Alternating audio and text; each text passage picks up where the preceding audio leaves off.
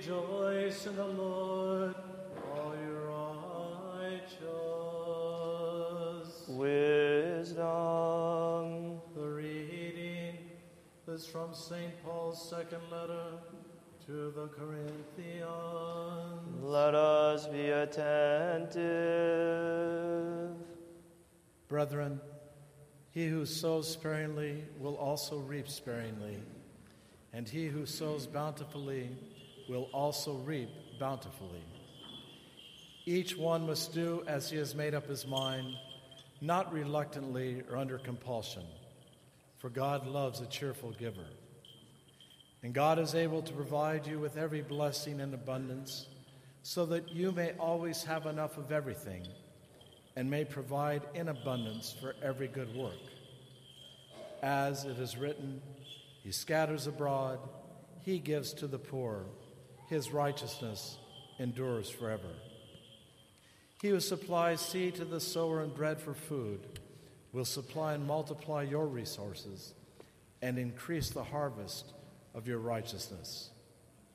You will be enriched in every way for great generosity, which through us will produce thanksgiving unto God.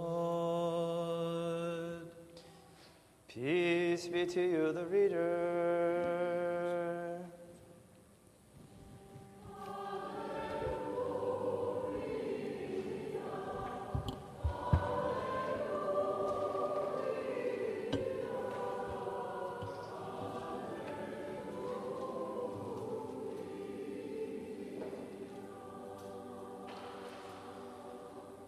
Wisdom, arise, let us hear the holy gospel. Peace be to you all.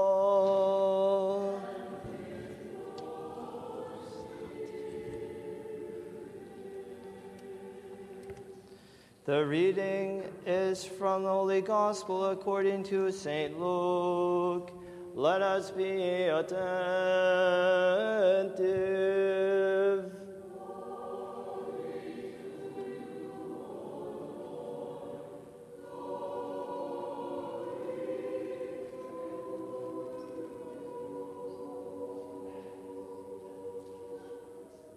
The Lord said, "And as you wish that men would do to you, do so to them. If you love those who love you, what credit is that to you? For even sinners love those who love them. And if you do good to those who do good to you, what credit is that to you? For even sinners do the same. And if you lend to those from whom you hope to receive, what credit is that to you? Even sinners lend to sinners to receive as much again. But love your enemies and do good, and lend, expecting nothing in return. And your reward will be great, and you will be sons of the Most High. For he is kind to the ungrateful and selfish, but be merciful, even as your Father is merciful.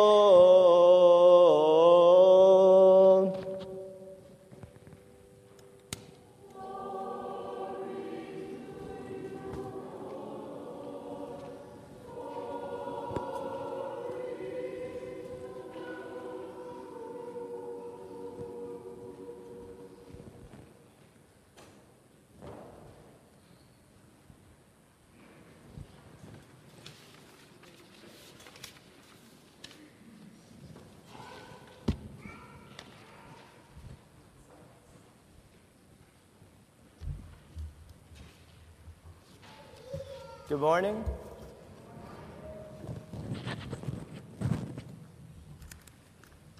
Imagine, if you will, a day at the beach. Imagine being at the beach, taking in the warm summer sun. Suddenly, imagine something awful happening as you look across the seascape. Try to imagine someone in the water beginning to drown. Now imagine that a lifeguard with a life preserver swims up to the person drowning. Now imagine that lifeguard doesn't give the drowning person a life preserver, but instead begins to push the person further underwater. Thankfully, this, of course, is just imaginary, but I am telling it to make a point. In today's gospel lesson, we read about one of the most difficult sayings of Jesus, to love your enemies. Certainly, people in the first century when they heard this saying, they must have hesitated at these words. How can I love my enemy? They may have thought, how could I love the Romans, who were overlords of my country? How could I love those pagans, those unbelievers who defiled the temple in Jerusalem? How could I love people who were a part of such large and sometimes ruthless dictatorship? How can I possibly love them? Certainly we too in 21st century America have problems with this same saying. We might hesitate at the thought of loving our enemies. In fact, instead of loving our enemies, we often do the opposite. We want to return evil for evil on those who sin against us. We want to see something bad happen to them instead of seeing them repent and change for the good. We don't love and forgive, but resent. We might be happy when something bad happens to that person who sins against us. However, we often do the exact opposite of what God has asked us to do, and we add evil upon evil. We often push down the person who is already drowning. One of the most amazing people in the Orthodox Church in the 20th century, St. John of Kronstadt, wrote on the subject. St. John of Kronstadt died in 1909 and was proclaimed a saint in 1990 as communism began to fall in Russia. And about 40 years ago, our own Father Anthony Koneris reminded us what St. John of Kronstadt wrote about forgiveness. St. John of Kronstadt wrote the following about how we should react to someone who sins against us. And Father Anthony had reminded us to consider his words. St. John of Kronstadt wrote, "Every person that does any evil, that gratifies any passion, is sufficiently punished by the evil he has committed, by the passions he serves, but chiefly by the fact that he withdraws himself from God, and God withdraws himself from him. It would therefore be insane and most inhuman to nourish anger against such a man. It would be the same as to drown a sinking man or push into the fire a person who is already being devoured by the flame. To such a man as to one in danger of perishing, we must show double love and pray fervently to God for him, not judging him, not rejoicing at his misfortune. For my sake, says Jesus, but for their sakes too, love your enemies, bless those who curse you, and do good to them that hate you, and pray for them who despitefully use you and persecute you." Unquote. So St. John of Kronstadt in the early 20th century urged us to show double love to the person who sins against us, to show double love to our enemies, not to push the person further underwater, but to offer that person the life preserver of our love and forgiveness. God calls us to a higher, more dignified lifestyle than those of non-believers. In today's gospel lesson, Christ says, "If you love those who love you, what credit is that to you? For even sinners love those who love them.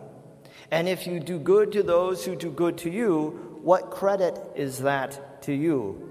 for even sinners do the same. Imagine the early Christians who heard this gospel reading. They must have thought, what about the Romans? Are we to love them?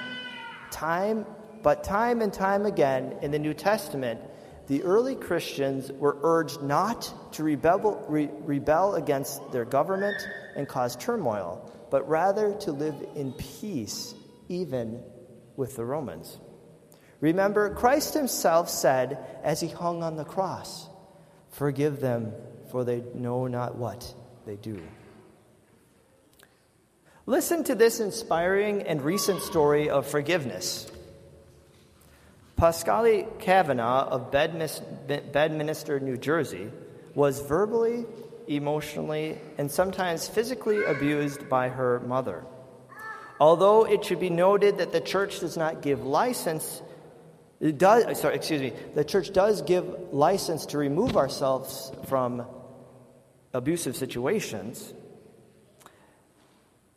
Keep that in mind. This story is particularly inspiring. Pascale Kavanaugh was constantly cut down, called names, and sometimes hit by her mother. This continued throughout her life. But what did she do? When Pascale Kavanaugh's mother suffered a series of strokes, her mother was left paralyzed and unable to speak. Pascale said, "At first, I was angry. I felt that she had left a mess that I had to take care of," says Pascale. But as the months went by, her fury at her mother, who was now in such a vulnerable state, slowly dissipated. Finally, one day, an exhausted Pascale suddenly laid her head down in her mother's lap, and the hatred went away. It was just gone, she says. For the first time, I stopped condemning her, and that gave me peace. Forgiving her mother also helped Pascale, who now owns a personal health and wellness consulting firm. She also let go of other resentments, such as a rift with her ex-husband, with whom she split in 2007. Pascale said, "I've become less interested in holding on to all forms of bitterness." Pascale's mother remains in a vegetative state, but Pascale still visits her at the nursing home every week. We all know that forgiveness to this degree is hard, but it is not impossible. God never asks us to do what we cannot do. As Christians, we are called to a higher mode of life, a more dignified style of life, a more mature and controlled emotional state, a more beautiful mode of life, a more embracing forgiveness, a deeper love. God offers us his help to walk in this higher path of life. Thus, let us hike up this higher path of life. When we see someone drowning in his or her sins and nastiness, let us offer them the life preserver of love and forgiveness. Let us offer the double love our Lord offers to us every moment of our lives. Amen.